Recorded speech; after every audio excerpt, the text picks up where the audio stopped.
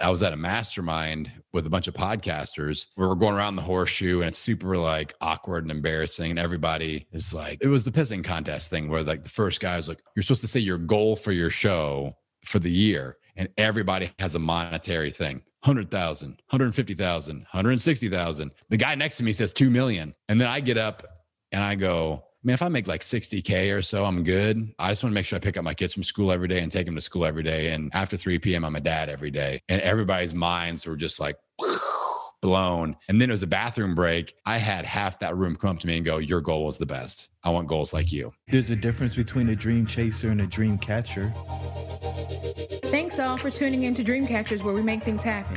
Dreamcatchers was formally launched to unlock the hidden potential in successful, self-motivated individuals who desire to take their life's work to the next level but need support to evolve. We are a collective group of professionals with various backgrounds that use our talents to assist those individuals in realizing their wildest dreams by providing education, inspiration, and direction.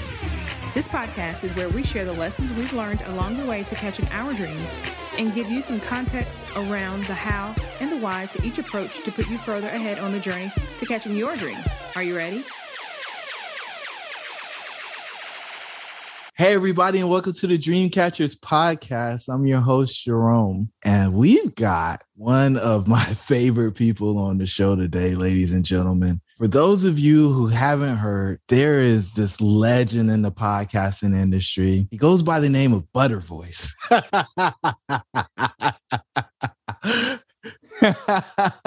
He's from the Midwest. My man, Adam. I've never said your last name before. Scheibel. Did I get that right? It's very close. And you ruined, after you called me Buttervoice, I was going to be like, hey, Jerome. No, my last name is pronounced Scheibly. Scheibly. I've never said your last name. In all of our calls, I just call you Buttervoice. So most people avoid my last name altogether. So that's totally okay. I played varsity basketball for 4 years in high school, and I got, the starting lineups for the away games. So it got mispronounced every single game, 20 games a year. So it's like 100 mispronouncing. And finally, our crowd would be like, Scheibly. They would just yell it out instead of the announcer being able to say it. So I'm used to it, man. It's all good. Well, I actually feel awful because I do consider you a friend, outside of all the other stuff. And, Adam has just been amazing. He's showed up in my world, made some suggestions, made some recommendations. And when you go implement what Adam says, things start to change for you. So Adam, so grateful for you. I heard you on a podcast and we're just going to dive into it. And you're like, yeah, I just wanted to be able to pick my kid up from school every day. So I decided to change my life. And when I heard that, I was like, who is this guy? And how do I get to hang out with him? And so eventually I tracked you down. But we usually start the show off talking about self-image. And so who are you other than a 4-year varsity basketball player who picks up his kid from school every day? Well, I think at the root, I'm a guy that really enjoys being in control of my time, being in control of my flow, being in control of my schedule, being in control of who I interact with, how I interact with them, and when I interact with them. And I'm an entrepreneur, and in the entrepreneur space, like you mentioned, how you heard me talking on that other show, it's a big pissing contest thing about money, and this is all this money that I make and all. And I know a lot of people that, and this as well as me, they have really crappy lifestyles and they aren't compensating themselves well in life. There's a lot of money flowing, but they're being kind of crappy bosses to themselves. They're self-employed, but they aren't a good boss to themselves because they never get a day off. They're and all these entrepreneurs out there are I want to ditch the 9 to 5. And Jerome says, take the red pill, man. And I want to control my life, but they go from a 9 to 5 and they turn it into a 5 to 9 as a 5 a.m. to 9 p.m., and that's and they never have a day off. So with me, I work 4 days a week. That's who I am. Today's my Friday. We're talking on a Thursday. Today's my Friday, and I tease my son. I go, oh, do you have to go to school tomorrow? Oh, I don't have to work. Too bad for you, man. He's in 4th grade and he gets all mad at me. He's like, shut up, Dad. I want to be an entrepreneur like you someday, man. Not work on Friday. But that's my main form of compensation. Having my Friday. Friday is my day and I do whatever I want. And, if I want to sit at home in my underwear and watch The Office all day, awesome. If that's what's going to recharge my battery, but I prefer to like learn things or be creative. And then Saturday, Sunday, it's all about family and just connecting and recharging. And I come back on Monday through Thursday, primed, ready to go. And I get as much stuff done as anybody else. But I guess I'm an efficiency addict. I'm a family and experience addict. I love connecting with friends like my buddy Jerome here. And I always kind of grade myself at the end of the day. Like, did I really live life today? Did I really experience things that connect with people? Or did I just put the blinders on and go through the motions? So I don't win every day, but I try to win most. Wow. That level of reflection is uncommon.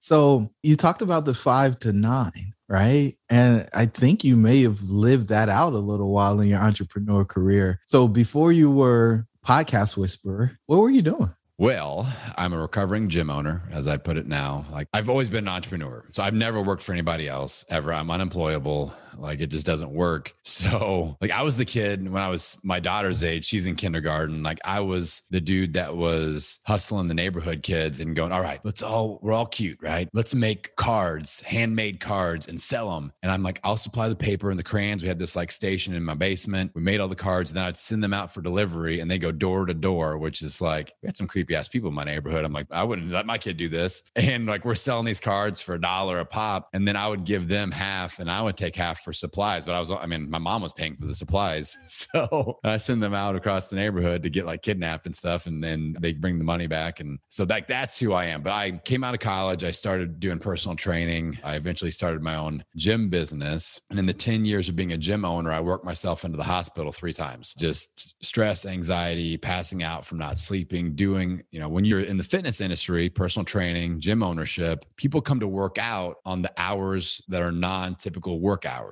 right? So we work and the hours that other people don't work. So our middle of the day can be kind of boring sometimes, but before 9 a.m. and after 5 p.m., those are the busiest times. That's where the most opportunity is. So I'm up at 3:30 in the morning, setting up classes, doing 100-person boot camp classes in my facility. And we go all day with personal training or whatever, and then do business stuff, marketing. And then after 5 p.m., it's time to rock again. I'm doing evening classes and all this stuff. And I learned some hard lessons. Like, I didn't have any employees until the first time I went to the hospital, and I had to call somebody and go, hey, you got to teach class today because I'm going to the hospital.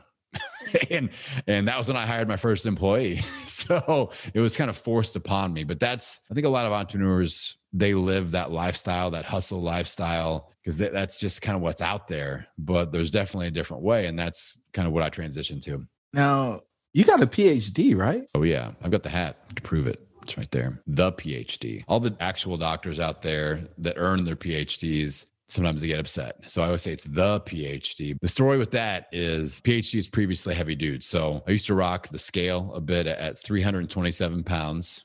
I got some pictures to show your audience. There's me with my wife now. I'm like getting ready to just like consume her with my largeness. This is my dating profile pic. I thought if I put a cute puppy in front of my face, didn't work. I was a big dude. I had a 22-inch neck.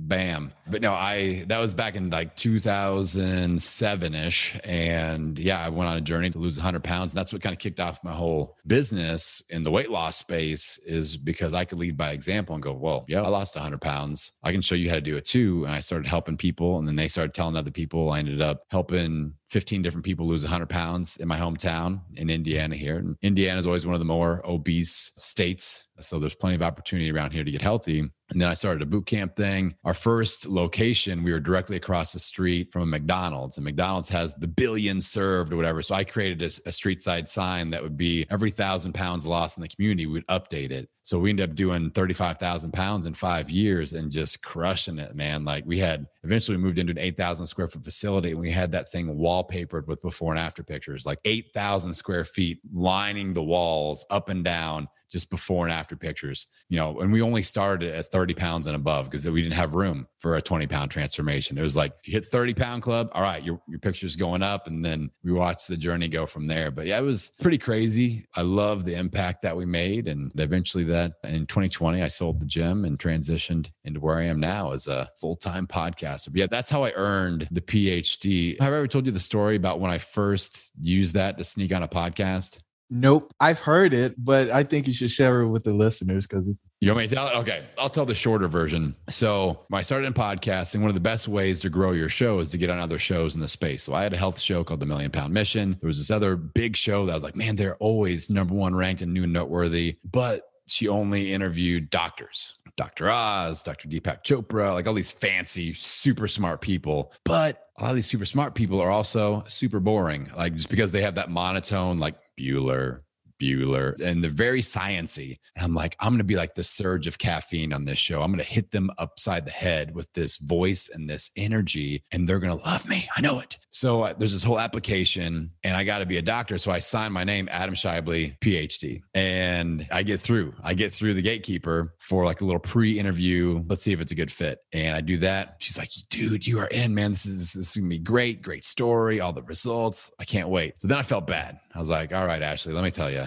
I put PhD on behind my name, but it stands for previously heavy dude. And she's like, I love it, man. This is great. You're the PhD. So that was like the first time I did that. That's where it all came from. But that show, I went on there, blew it up. She invited me back for like the New Year's Day episode, tore it up. And then I started using it, PhD, because people would recognize that. Like I even wore my PhD hat. I'm in Omaha, Nebraska, and somebody's like, PhD. And like, I listened to your show. I'm like, that's crazy. I got recognized in at Disney World. Talk about some street cred with my 6-year-old, my 10-year-old. When somebody recognizes you in a steakhouse at Disney World from your podcast, that elevated me for a few days. And then my wife just like rolls her eyes. She won't even listen to my show. She's like, whatever. So that was pretty cool. But yeah, I'm pretty much podcast famous now as the PhD. Yeah, I think it's more than podcast famous. I see you doing your reels on Instagram and all kind of stuff. So it's crazy. But the shift that you made. So you had the old podcast, and I'm looking at the wall behind you. You're famous, but you don't put your picture on your artwork. Talk about that a little bit. Yeah. So I call it the billboard rule. And I mean, is it 100% tried and true fact? No. But if somebody's brand new launching a show, I see people getting hung up on their logo, on their podcast image. All right. I talked to somebody, Jerome, that had recorded 40 interviews, 40-hour-long interviews, 40 hours of interviews. I can't emphasize that enough. And they hadn't launched their show yet because they hadn't got the right image. Like they hadn't figured out what color or whatever. And I was like, that is some serious podcastination right there. Like you got to get the show out. You got 40 hours of great content. Like you just got to launch. So the billboard rule that I follow is if you were to put your face on a billboard in New York City or like Los Angeles, would people know who the hell you are? And if not, don't put your face on your podcast image. Simple, nobody knows who I am. Will Ferrell? Yes. Some of these famous like fitness celebrities? Yes. Matthew McConaughey? Yes. Famous comedians? Yes. Adam? No. Like nobody knows who the hell that is. So I imagine somebody scrolling on their phone, which, we have to think about the phone screen. It's tiny for most unless you have like Jerome's like Samsung Galaxy 12,000. That's like an iPad phone. That's an iPad. That's not a phone. So that's a tablet. They try to put it in their pocket. Like if it doesn't fit in your pocket, it's not a phone. That's a tablet. So that's like a Game Boy. So I tell people like people are scrolling on their phone and that image is tiny on the podcast player. So if your big old face is taking up half of it, and then you got some little cursive writing at the bottom that actually says what the show is, people are going to keep scrolling. Like, who's this joker? So with me, I make the words as big and thick as possible, and they cover as much screen as possible with that image. And so whether it's, Low Carb Hustle or Podcasting Business School or whatever, like I just want people to be able to read it, and I don't take up the real estate with my face. It's not a famous face. But it is a butter voice. So yeah. How does one lose 100 pounds? What happened? Why would you do that? So I was competing in strength sports. All right. So I was big, but I was strong. So I was doing Highland Games. I got another picture for you, Jerome. Have you ever seen me wearing a kilt? Because now you have. Boom. So I'm throwing the 56-pound weight for distance, for height. I'm throwing the caber, the telephone pole, the tree, but I'm way unhealthy. Like I'm fat, for sure. Like I'm strong. I'm deadlifting 700 pounds, bench pressing 500 pounds, all this stuff, but I'm not healthy. And I was in Estes Park, Colorado, competing. I was one of the top 10 amateur Highland Games athletes in the country, which doesn't really mean a whole lot. There aren't that many, but I was at elevation, and I'm from Indiana. So low elevation. I go out to Estes Park and like, I'm having a hard time walking around. I'm having a hard time walking up 3 stairs and I'm just getting out of breath. I feel terrible. And I was just like, oh, this sucks, man. Then I finally realized I'd been justifying my health. Like I'm okay because I'm strong. Like, I'm stronger than anybody I know, so I'm good. But walking around and not being able to keep my breath and things like that, I was like, all right, I got to be real. And I decided to retire from the heavy athletics and still train heavy, but, you know, do some cardio, change my diet. So that really motivated me because I was in a serious relationship and I was like, I want to have kids. I want to be around for my kids and I want to be around for my wife. I want to be able to move. And I see a lot of, you know, older strength athletes that are just beat the hell up and they're in their like 50s. And I'm like, dude, I want to be able to walk in my 50s. I don't have like 2 hip replacements and knee replacements and all this stuff. So that experience in Colorado really changed the way I thought. And I was like, all right, if I'm being real, I thought I'd have abs as soon as I got under 300 pounds. I was like, I get 299. I'm going to be smoking hot. I'm going to be ripped, get all the attention. I'll be a Speedo model probably. And 299, still fat. I've got the picture. I'll send it to you. I don't have it with me, but I had like the picture that was like 299. And I'm like doing like the sexy pose. I'm thinking like, yeah. Oh yeah, that looks hot. And now that's the one I show how terrible I looked. I had a big old butt because I could squat, 650 and deadlift 700. So I had this giant butt and then this giant stomach, still no abs. And then I was like, I started getting competitive with myself. I'm like, all right, I want to see what the ab situation actually looks like. I want to see what it takes to get down there. And then once I got into the 220s, the abs appeared and good things started to happen there. But it was a lot of hard work. I had to sweat. I had to give up the beer and really start focus on what I was eating. That made the difference. Wow. So from 290 to 220, and you're like 6'4" or something. So, I mean, you were fit to be an NFL lineman. Yeah. Yeah. Like in college, I got strong in college. So every year I was competing in powerlifting and all this at Indiana University. And some of the football coaches started talking to me and that didn't work out because it just like, they're like, oh, you're too big of a project for a Big Ten school. But they're like, hey, you could go to this combine thing. I was like, all right. And I'm crushing it, man. I had like an almost 10-foot standing broad jump, 43-inch vertical at 300 plus pounds and like just like doing all this stuff. But that nothing never worked out with that. I didn't even get a look from like an arena league team because they're like, last time you played football was in 8th grade. But like now you see all these basketball players becoming tight ends. I'm like, man, I missed my calling. I could have been like Tony Gonzalez, but not for me. This is wild. And so, but how do you go from being a basketball star to weighing 320 pounds? Well, good question, Jerome. I graduated high school, all-conference basketball player. I started lifting weights my senior year. So I was like up to 190. I was feeling pretty buff at that point. And then I decided to quit playing basketball and I was just going to I fell in love with strength. So I started competing in powerlifting and there are weight classes in powerlifting. So my freshman year in college at Indiana University, I competed at 198 pounds. That was the weight class. And I look around, everybody's 5'2". Everybody. I'm like a 1.5 feet taller than everybody. And when you talk about squats and deadlifts and bench press, we talk leverage and lever arms. And I've got a 6'8" wingspan. So I've got giant long arms. I'm trying to out bench press some guy that's 5'2", 198. That's not. So I'm like, all right, I got to put on 20 pounds to go to the 220 class. So the next year I got second in the nation, still competing against all these little guys. Then sophomore year, go up to 220, gain the weight, still look good, feeling good, and still competing against 5 foot tall guys. I'm like, shit. I got second again, second in the nation to a different guy. Third, junior year, I go up to 242. And finally, I'm getting some people that are like 5'8". I'm like, all right, fine. I'm not like a full foot taller than these guys. Got second in the nation again, new weight class. Senior year, moved up to 275. And the guy that was supposed to win got hurt. So I'm like, I'm going to win this year. And I had a terrible meet, but I was finally competing against some taller people. I was always way taller than everybody else. But then like my junior, senior year, going from 242 plus, I started to develop some unhealthy eating. I wouldn't call it like disordered eating, but like food addiction, where you just like, I can put it away and just not even think about it. And all of a sudden, wow, that was 10,000 calories. Like the 10 for 10 taco box at Taco Bell, I just eat all of them. $10, 10 tacos. No problem. Do this. White Castle, whatever that deal is where they have the whole bag full, I would eat that on the way home. I'd be driving home. I'd eat all of them. And like, no problem. Whole pizza, no problem. I did a food contest where I ate 12 pounds of pizza in an hour and it was hot. So that became an issue because in college, they have those like cafeteria swipe cards, with the little you swipey and then the points, and then that's not real money. And I made friends with all these little cheerleaders that are like 100 pounds and they don't use all their points. I'm like, let's be friends. Let's go to Taco John's. let's go. Dairy Queen, swipe that card. And I was using all their points and all my points, eating in between. And that's when I started to get those unhealthy habits. And then once I graduated, over the next couple of years, I continued to put on weight to where we tipped it at 327 at the top point when I went to Estes Park, Colorado. That's wild. But it's always a slippery slope and it's always gradual. And back to your point about you thought you were going to have abs after losing 30 pounds, right? It's, you went from 220, maybe a little bit less, to 320. And you thought, well, if I just come back down 30, then it's good. And you're like, no, I got to come back the whole 100. And now I'm good. And then you Dancing with the Stars? Yeah.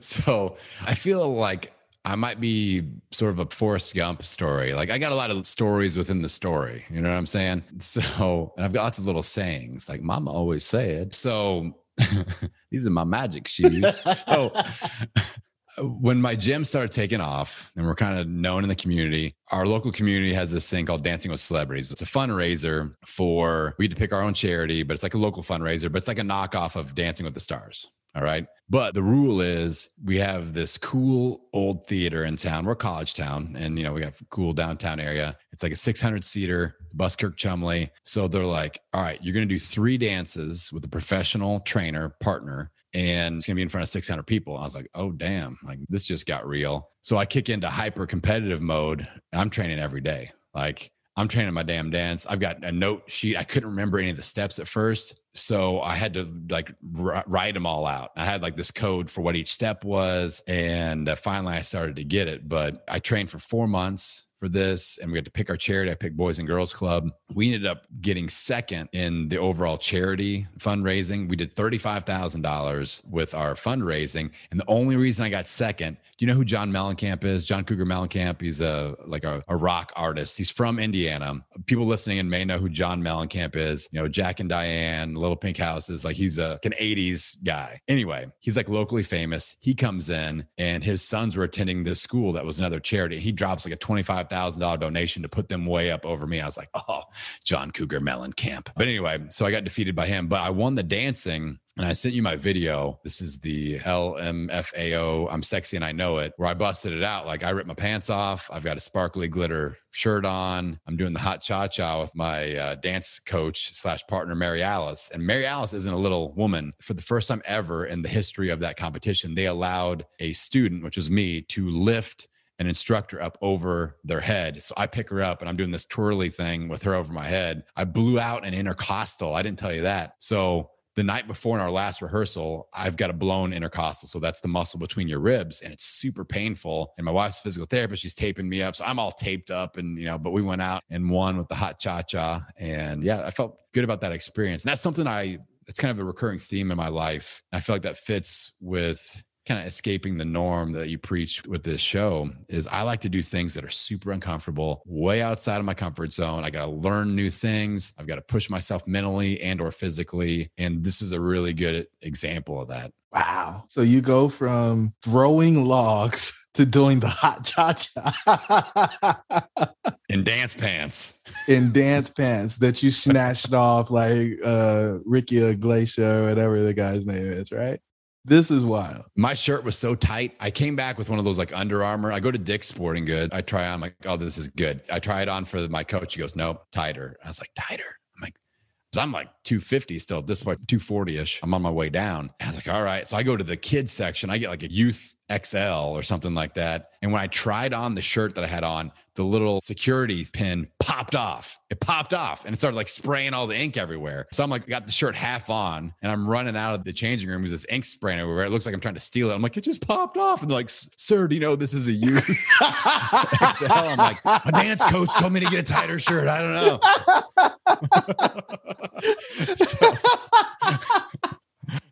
It's like one of those moments in my life that I tend to find myself in. And so we ended up working that out. They realized I wasn't trying to steal the youth shirt. And yeah, it helped me win though. It was that extra tightness. It helped, like it worked with kind of like compression with my busted rib. So it actually helped me. And then like the bedazzled stuff that really inspired me. The most ridiculous story ever. This is amazing, ladies and gentlemen. I hope you're smiling and laughing as much as I am. My cheeks hurt right now.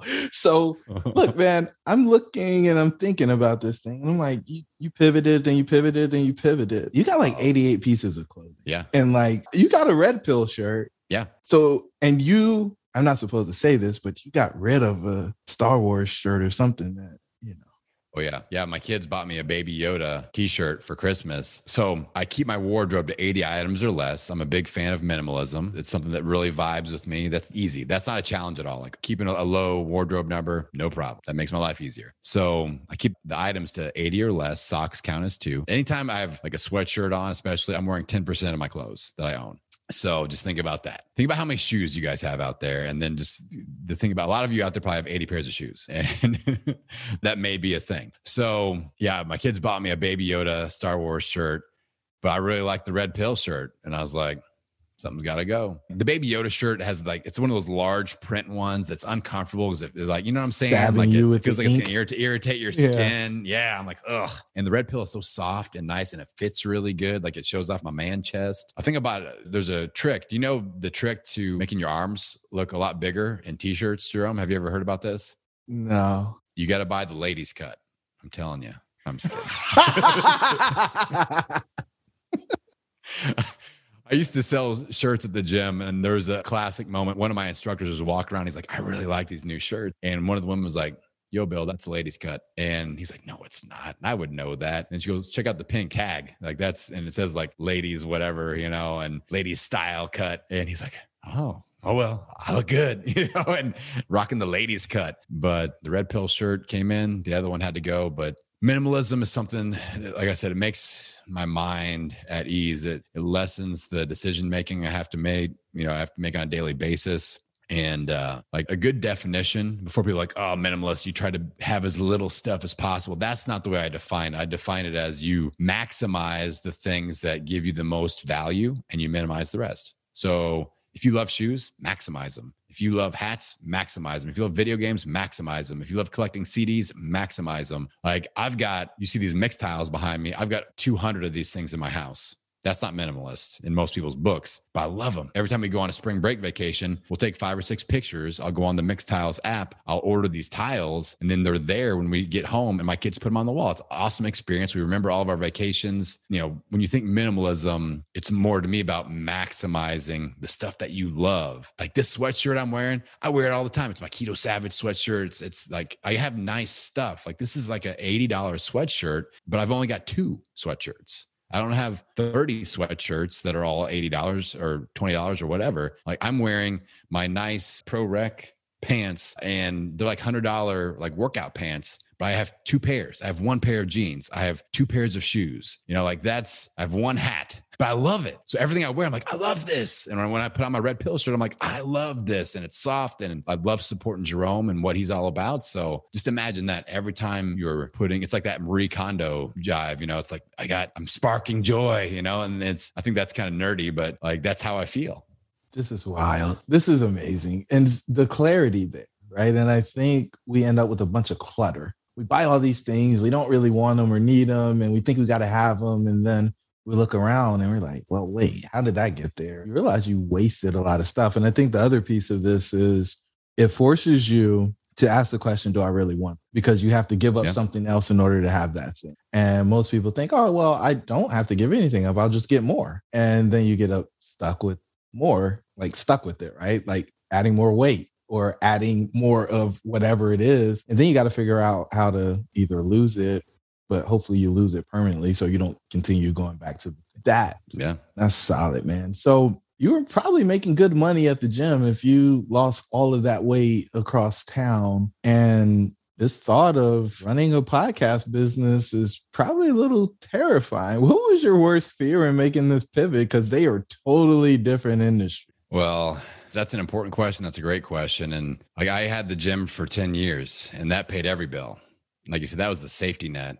And to me, honestly, like the biggest fear in that transition was that I would kind of succumb to the safety, that safeness, and not pursue this dream, because the last couple of years of the gym weren't great for me. Like they were very stressful. There was a lot of negativity. We had when I launched the boot camp program, there were 5 competitors in town, like all the, like Jazzercise and the YMCA. And I'm this like local crazy man that's producing all these results. There was no competition really. And then fast forward to 2018, 2019, there are 50 boot camp programs, gyms, like all the big franchises are coming in. They're trying to steal clients. It's cutthroat. Like they're sneaking people in, trying to talk to people, and it just became so negative. But so the biggest fear in the transition was like, I could hack it out. I could always have my bills paid. I could always do that. But I hate going in that gym right now.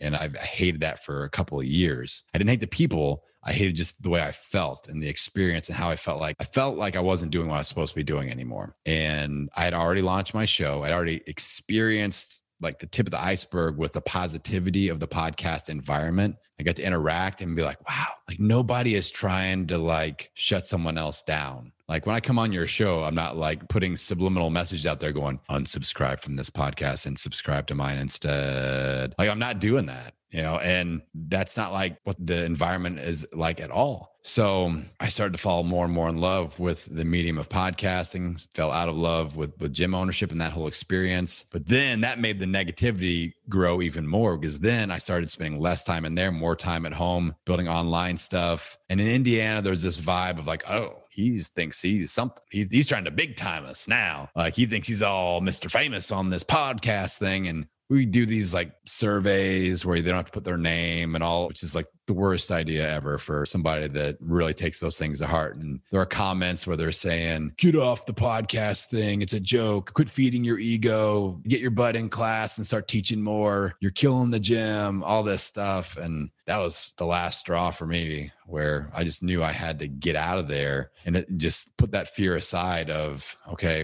I know this is how I've been paying the bills. I know it's very comfortable. I feel like I could always have my bills paid no matter what the competition level is, but I'm not aligned with this. I'm not doing what I'm supposed to be doing. And I feel like I've made my impact. I can be proud of what I accomplished, because most people in the fitness industry don't even care about results. They just care about making money. And to me, it was like, let's get results first. The money will come. And it did. And I took that view with podcasting now. And you know how I network with people and how I add value and how I just give until something good happens out of that. Relationships and relationship building is the key thing for me. So I had to have that courage to move into the space. I was making some money, not enough to cover my bills. But once all the safety net was gone, I was like, all right, it just got real. I got to hustle my buns off and let's see what happens. And that was the biggest fear, is just like that safety net of the gym. Did you feel like you had to match your income from the gym with your new business before you could make the transition? No.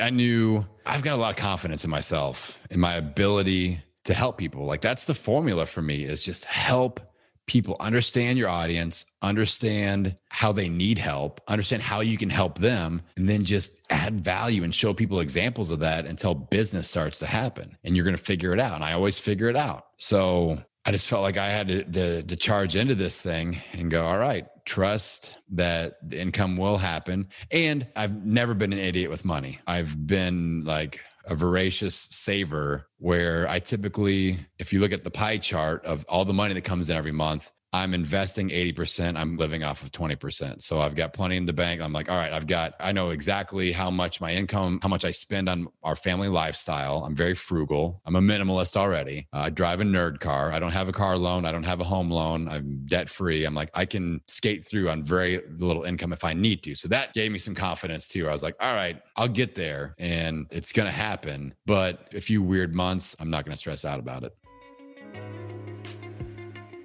What's up, tribe? It's your host, Jerome. I just want to let you know that we put together a free 15-point checklist for exiting the matrix. Jump on over to dreamshouldbereal.com in order to pick your free copy up.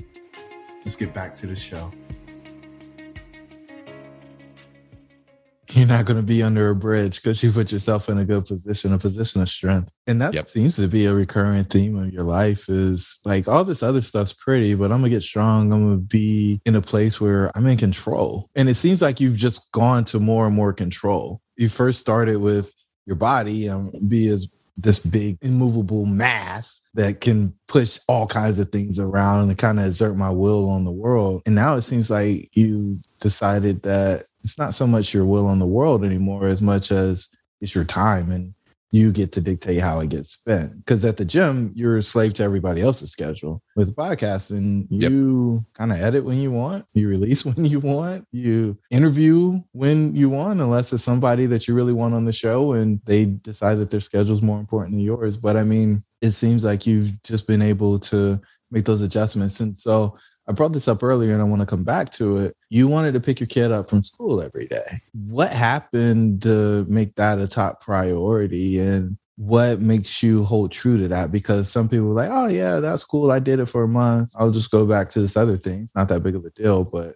you still do that. So I love this question because I feel like it's going to be an aha moment for your listeners. I want you to all think about the important goalpost events of your days and your weeks and your months. So like for me, like every day I got to have some alone time, like personal time where I'm doing stuff that I really enjoy, personal growth stuff. Not just work stuff. I've got to have time with my family. I've got to have time with my kids. I got to have time with my wife. I like making breakfast for the family. I make breakfast almost every day for my wife and kids. I love taking the kids to school. I love being that last person that says, have a great day. I love you before they head off. I like to get them from school. I miss them like crazy while they're gone for that in-between time. Like it's crazy. I never thought I'd be like that, but it's like, I miss them right now. Like I know they'll be home in about an hour. I'm like, that really starts to, I'm like, I just saw them a few hours ago, but it just starts to pull on you. And like having family like story time, putting them to bed at night, like all those things. I don't want to be the dad where the kids are going, where is dad? I'm okay being the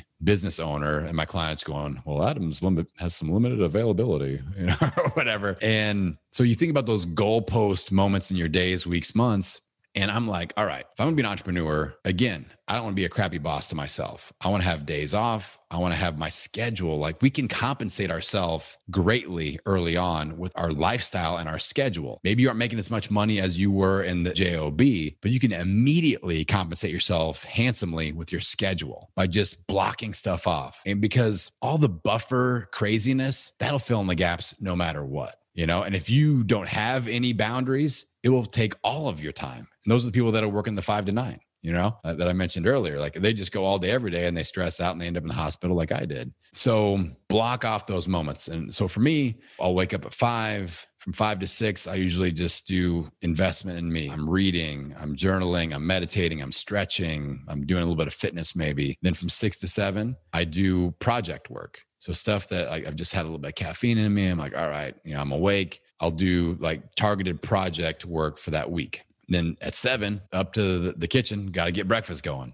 talking to the kids, get them up, get them ready for school. I'm learning how to like do my daughter's hair and stuff like that. Like that's an adventure, I told our local hairdresser, I'm like, you should do daddy hair braiding boot camp. I'm in, I'm paying. I want to learn how to do some cool shit. So like, then, going to school, coming back, walk the dog, go for a long walk, listen to podcasts and audiobooks. Then usually, 4-ish hours of focused work, pick up the kids and be a dad the rest of the day.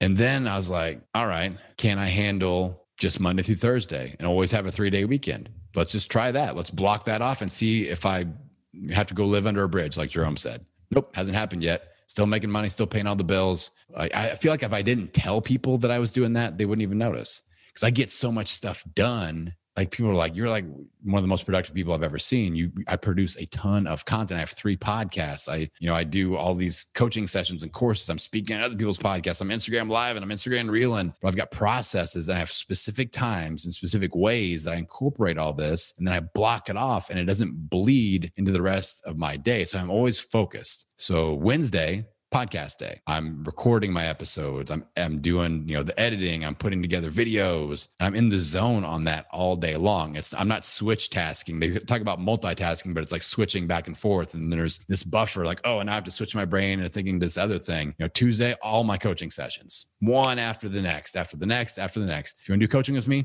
it's going to happen on a Tuesday. I've got like 90-minute block on Wednesday, just in case that I can open up if needed. But for the most part, I'm in coach brain mode Tuesdays, for 6 hours in a row usually. So that helps a lot. And the system hasn't failed yet where I'm like, I'll usually work 1 Friday per month. If I take on, like I build, coaching membership programs and websites. If I get a big, client like that, I'll tell them like, I can get this done in a week. If you give me 4 or 5 hours on a Friday, right? That's all I do is build somebody's new course.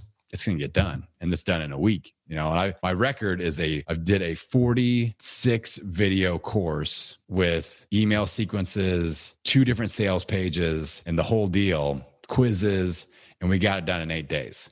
I got it done in 8 days. I don't know what the we is. I got it done in 8 days. So I can be very efficient and get stuff done. So like, it's like Friday is almost like a bonus day. You give me a Friday to work, I'm going to do some crazy stuff because it's like so much extra time compared to what I normally have. So that's kind of the vibe that I take. And, you know, the story that you've kind of hinted at, I was at a mastermind with a bunch of podcasters where we're going around the horseshoe, and it's super like awkward and embarrassing. And everybody is like, it was the pissing contest thing where like the first guy was like, you're supposed to say your goal for your show for the year. And everybody has a monetary thing. 100,000, 150,000, 160,000. The guy next to me says 2 million. And then I get up and I go, man, if I make like 60K or so, I'm good. I just want to make sure I pick up my kids from school every day and take them to school every day. And after 3 p.m., I'm a dad every day. And everybody's minds were just like blown. And then it was a bathroom break. I had half that room come up to me and go, your goal is the best. I want goals like you. And I was like, this is a choice.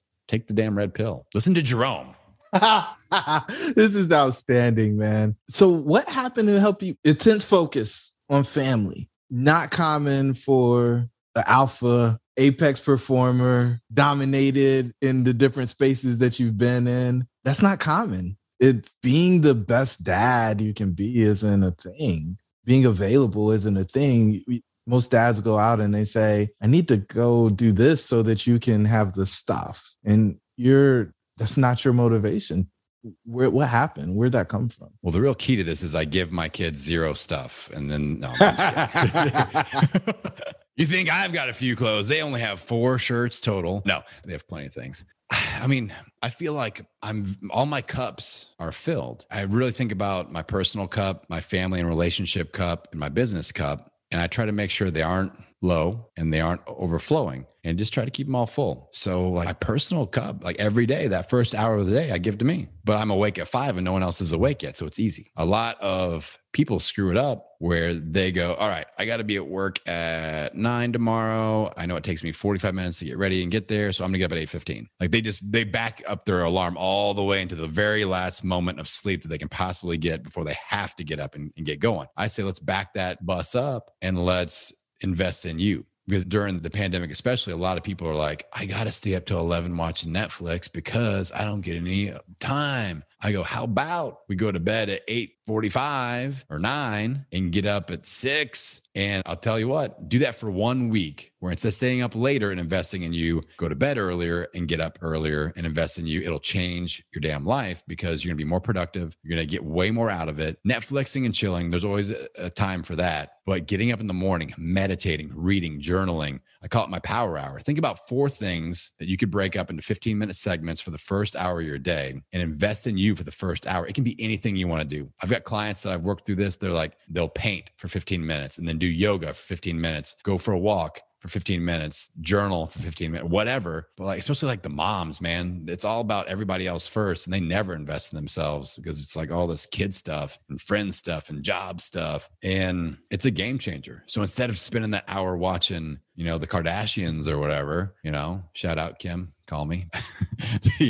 the investment is going to be so much more fruitful if you invest in yourself to start the day versus ending the day. So that'd be a challenge that I would put out there, because with my cup's full, I don't feel depleted. And if I start the day investing in me, the whole rest of the day, I'm like, I can invest in my clients, in my business, and in my family. I'm good because I'm good. I've listened to my podcast. I've stretched. I've worked out. I've kind of surfed the web with whatever. I give myself 15 minutes of thinking time where whatever I want to think about, I can just think about it, you know, and just free whatever. If that leads to journaling or surfing the web or just like whatever tangent I want to go down, you know, finding my next karaoke jam, whatever, man. You know, that is free thinking. And so that's the real key for me. I invest in me first. That way I'm open to investing in everyone else the rest of the day.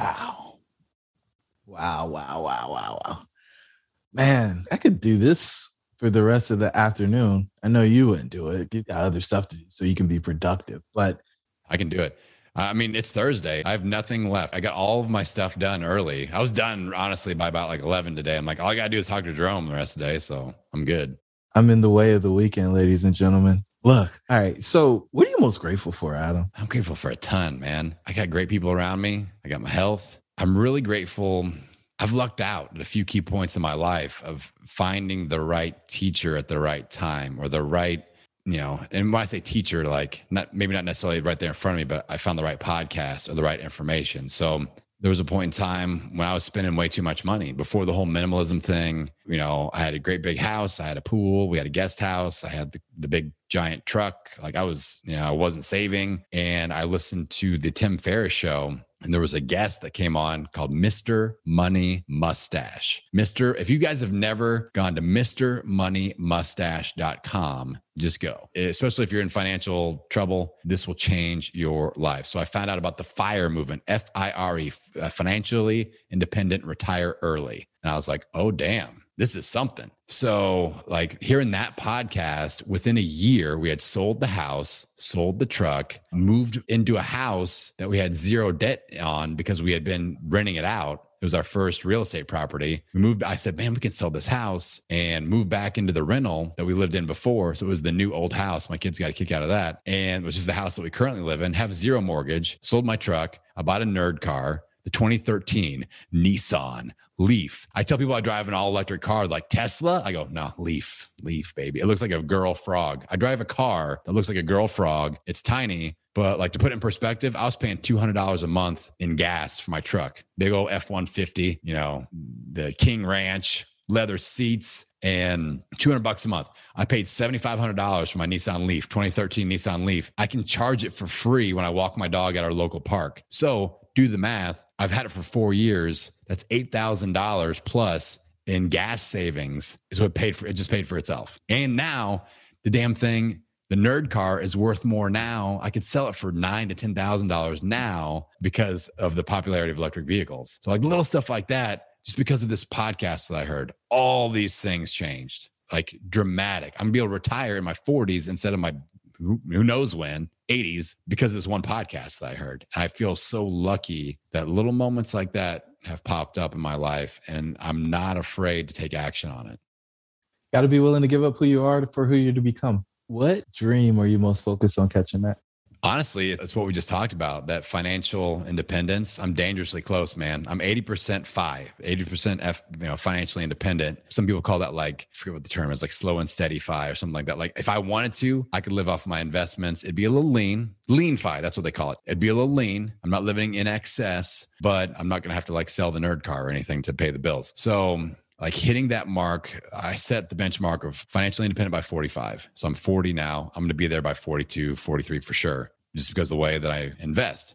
So like that's the next big thing, because that opens up a new set of variables that I really like. And you talk about control, the variable of having to work to pay the bills is off the table at that point, because I'm not going to get into the whole principles of what you do, but basically it's like you have enough in investments that the interest on those investments pays your bills every single month, every year. It's a machine that it's like, okay, I don't have to. I spend less on my life than what my investments make every year. And that's where you want to get to. So I go, okay, I don't have to work. If I want to work, I can. If I want to make $20K that I got to put into my kids' college or something like that once they're in high school, I can create a course. I could sell a course and create that income if I wanted to, but I don't have to. So at that point, anything that I do work-wise is done because I want to do it, not because I have to do it. I don't have to have, clients that are annoying. Not that I do now. I love all my clients, but every once in a while, there's, I got to fire somebody as a client. I don't have to do that anymore. If I don't want to put a podcast every week, I don't have to. There's no more that financial pressure. And that's the next thing I'm really pushing towards. And then the next layer of that is setting up my kids with the same mindset where like I've got enough saved up for both my kids' college. My daughter's in kindergarten. She's good. Like I've already got it all saved because I save like a freak, my son, good. Like we're on autopilot with their college savings. But now I'm like, all right, how can we get them both scholarships, like full rides? And I'm going to make a deal with them. All that money that was going to go to their college, I'm going to take that and invest in their first investment property and like do the house hacking where like my buddy Jerome teaches, and they go, okay, let's buy a duplex. You live in half when you're in college and you rent out the other half to your buddies or whatever. And you've got your first investment property and set them up to succeed at even faster level than what I've seen. So I'm thinking, 15 years ahead here with my kids. But that type of thinking is what's going to set them up long hauls. That's what I'm even more excited about. That's outstanding. So I'm sure the listeners are asking, well, Jerome, what's he invest in? I don't know. What do you invest in, Adam? Well, I day trade. No, I'm just kidding. Vanguard Total Stock Market Fund, VTSAX. I put everything in that. I've got that, and I've got a Betterment Total Stock Market account, robo-advisor. I don't have a financial advisor. I don't pay any fees, like, financial advisor fees. And then real estate. Like, we've had some good real estate. Like, so the mention of, we live in the house that was a rental at one point with no mortgage, and I owned the facility that my gym was in. I just sold that for a really great profit. That's really bumped us towards that financial independence number because that thing appreciated in value. So those are the two things. I don't have any crypto Bitcoin stuff because I'm not smart enough. I'm from Indiana, and we don't even know. We barely know what credit cards are. Like, what's that? Apple Pay? What's he saying? So I got, I just do total stock market. I don't pull anything out. Like when the big crash happened earlier this year and stuff was way down, I don't even look at it. I just, once a year I go on and I go, okay, it went up a bunch. I make my notes. Kids' college funds are still good. Cool. All right. Just keep pumping money in. 80% of what I make goes in there and we're good. So that's the strategy. Whoa. That's a high savings rate, man. Really high savings rate. It's outstanding. Adam, what gift are you giving the world? Beauty. Butter boys. I am a beautiful man. It's a challenging one, but I feel like I allow people to plug in to build up momentum. I did this with weight loss first. I'm like, I know that you're struggling. I know you're in a tough place. I know you've been beating yourself up.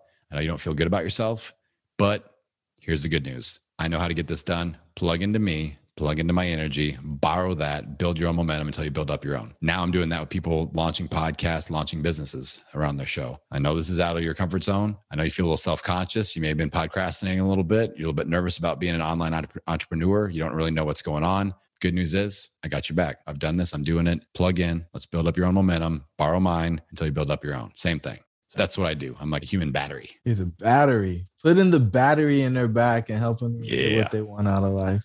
Adam, I'm so grateful you came to hang out with me today. I could keep asking questions, man, but I'm just thankful that you have the level of clarity and that you're setting an example for your kids, especially your son, for what dads can be. I think dads get minimized. I think a lot of people don't understand the importance of dads being active, and whether it's the other parent or the dad, they're not actually, I don't want to call it worshiping, but actually given the role, the respect that it deserves. And I think you are creating a life that allows you to put your effort into things that you find the most value in. And as we can hear from what you said today, it's definitely your family, and that's rare in today. So thank you so much for being that example to listeners in the world, man. It's amazing. The last question I have for you is, what's the one thing you want the listeners to take away? All right. I got a challenge. So let's do this. Whenever I get to guest on a show like this, especially, or when I get to speak on a stage, I do a little thing called the Implementation Alarm Challenge. I gave you guys a lot of ideas. All right. We talked about a lot of different stuff, the Forrest Gump stories, but there's probably one that maybe lit you up a little bit more than the other. And you're like, ooh, I want to find out more about minimalism, or I want to find out more about, investing in total stock market funds or whatever. I want to lose some weight. I want to get healthy. So whatever that one thing is, I want you to set your alarm. I know a lot of you are listening to this on your phone. Just go to the alarm section of your phone and set it for 24 hours from right now. So right now it's 2:06 p.m. Eastern Standard in real life. So if I was doing this now, I'd set it for 2:06 p.m. Friday. And your mission for the next 24 hours is just to do one thing that initiates momentum in line with what really piqued your interest. Podcasts are very entertaining, but people who, think about when I listened to Tim Ferriss' show, I heard Mr. Money Mustache on there. I could have just been entertained by that and be like, man, that's some crazy ass shit. That was awesome. And then done nothing. But instead I did something and it completely changed my life. So the next 24 hours, take action before that implementation alarm goes off.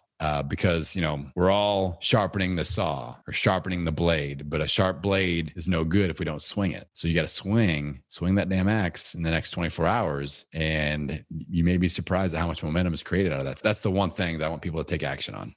Awesome. And I usually do this at the beginning of the show, but I figured people were going to stay on. This was a cliffhanger. What's the best way for them to get in contact with you? And you got to tell them about our event we got coming up. Yeah. You can just hit me up, podcastingbusiness.school. That's the website, Podcasting Business School on the IG. If you want to be entertained by Instagram reels that involve disco suits. And I've got a pretty sweet, do you feel like my Adidas jumpsuit is more Run DMC or LL Cool J? Like LL Cool J was more Puma, right? And Run DMC was more Adidas and stuff like that. But I have the Kangol also, and I've got Puma shoes, but it all matches. It's all red and white. So it's a little blend. It can't mix brands, Adam. That's against the rules, I think. I'm from Indiana and I'm super white. So it's like I didn't totally dial it in. But I felt pretty good about it. Anyway, hang out with me on Instagram. In our event, I'm doing, it's called Flyover Podcast Festival because Indiana is, in fact, a flyover state. It's in Bloomington, Indiana, my hometown, August 20th and 21st, 2021. And it is all about podcasting. If you're interested in launching a podcast or growing your show or creating a business around your podcast, hit me up, podcastingbusiness.school, or hit me up on Instagram. Jerome is going to come and hit the stage. So it's kind of a big deal. Just saying, Jerome is going to be there in person with me. And once our awesomeness combines, podcasting world will never be the same. So hit it up. Let's go. I'm fired up about that, man. I'm excited about it. I've already thought about buying a plane ticket about 8 times, but wait, don't do it yet. Got to practice minimalism. Adam, this has been outstanding, man. Thank you so much for spending time with us. And to the listeners, your dreams should be real. We'll talk to you soon. Thank you for joining the tribe today. We would love to hear from you. Please don't forget to rate, like, and share. Perhaps someone you know could benefit from what we've discussed. Until the next time, remember that your dreams should be real.